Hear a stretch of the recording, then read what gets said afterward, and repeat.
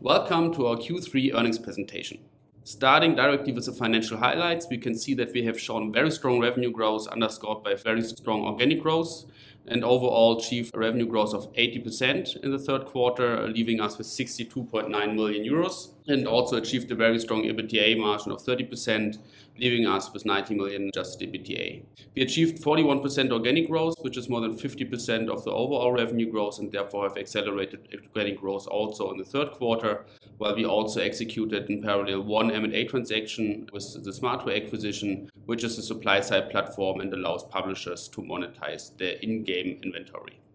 Looking now a little bit more in detail on both of our segments and what we have achieved in the third quarter. So we did a very big DLC for our oldest IP, Fiesta Online, which was the biggest update to date, which drove substantial revenues.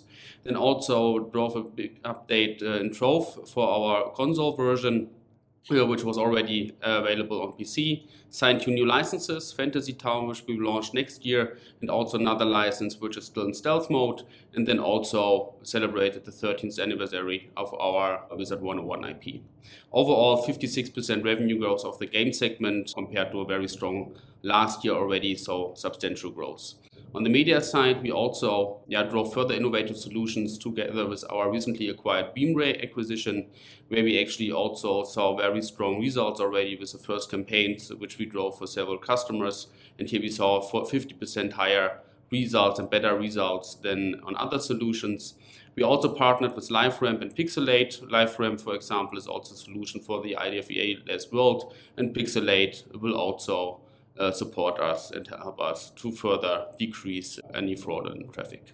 Then on the Onworth side, we also onboarded further people to support the strong growth of the company. To just name a few, Stephanie as the SVP of Revenue, Curry as a VP of Marketing, and also Derek as a VP of our CTV platform. And then also looking at the Smartway acquisition, which we did in the third quarter, that is actually progressing extraordinarily well, very strong revenue synergies already. And overall, we saw a 105% revenue increase in the third quarter.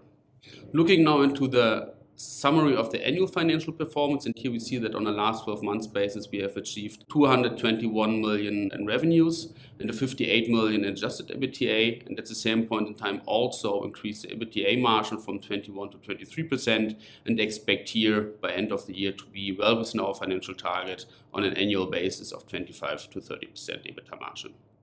Going now into the details of the third quarter revenue and EBITDA development. So on the left side, we see the group revenue, which we have increased from 35 to 63 million, which is an increase of 80%, and thereof 41% organic. While on the EBITDA side, we increased the EBITDA even stronger by 199%, so therefore from 6 to 19 million, and at the same point in time also increased the EBITDA margin from 18 to 30% due to economy of scale. Fixed costs are relatively stable, while the revenues are scaling, and therefore EBITDA is growing much faster than the revenues.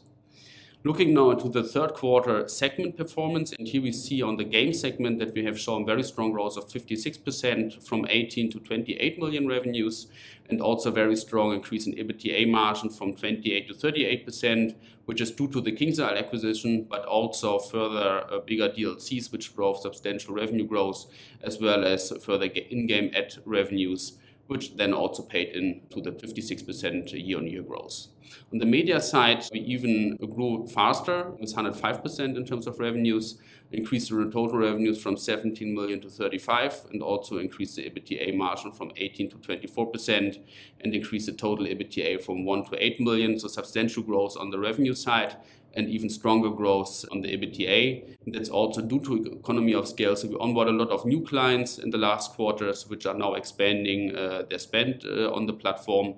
And at the same point in time, also existing clients are scaling, and therefore we achieve a lot of economy of scale within our media segment. Looking now into our revenue diversification, and on the left side we see actually the group revenues, where 24% is coming from the MMO business, 14% is coming from advertisement, and 6% from PC and mobile casual games, while the majority of the revenues for the first time is actually coming from our AdTech media business, and thereof 79% coming from our supply-side platforms, 14% from our demand-side platforms, 6% and 1% from performance and influencer platforms. And these are actually the two things, performance and influencer, which we announced that we will close it down and expect the revenues to be close to zero within the fourth quarter, as the revenues are not as scalable like in the other parts of the company. So it's, for example, the supply and demand side platform, which is fully self-serve and software as a service driven, so highly scalable, margins are very high, and therefore, we rather close now the low margin business of the performance and influencer stuff.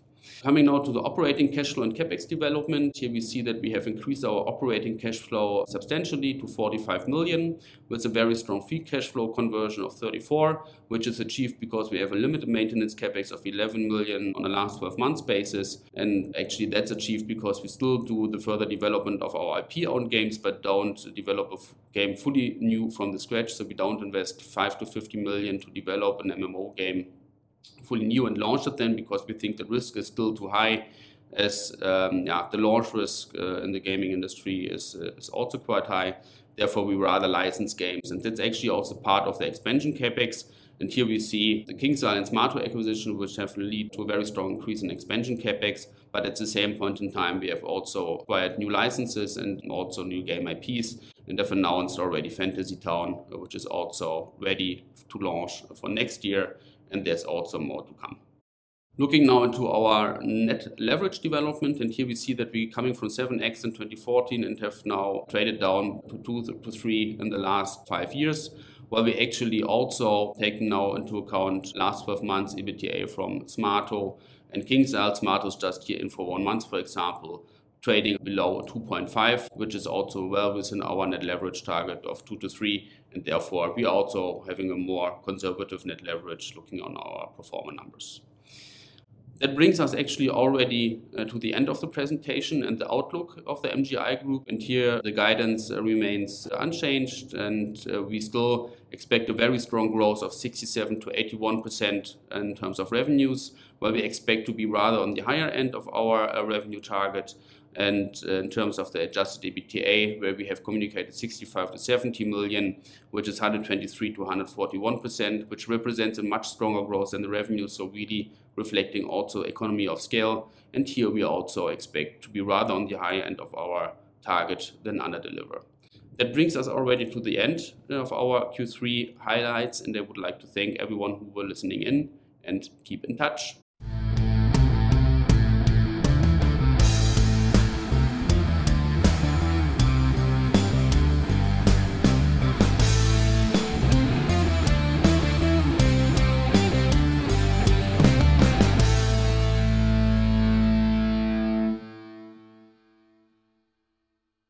Disclaimer. As described in our legal section on our website www.seat11a.com, this publication is just for informational purposes only. This means it is not considered to give you any investment advice. Any opinion or recommendation expressed by the companies is neither given nor supported by us and should not be considered an investment advice from our side. Also remember that any opinion or recommendation expressed is subject to changes without further notice. The content itself is obtained from sources believed to be reliable, but we do not guarantee its accuracy, completeness, or timeline of its content. Seat11a.com and its employees disclaim all liabilities for any loss that may arise in any form from any use of information in the video/audio and from our website. We neither express any opinion on the future value of any security or other investment vehicle, nor recommend any investment based on the information given. Please consider the publications and our website as a platform for companies to present themselves, but you need to seek financial advice from an expert regarding the accuracy and appropriateness of the material presented or recommended by the companies in the publication, as we are just considered a publisher. We may hold and trade anytime securities in the presenting company, may it be a listed or private company. By consuming our content, you agree to these terms and the terms in our legal section on our website.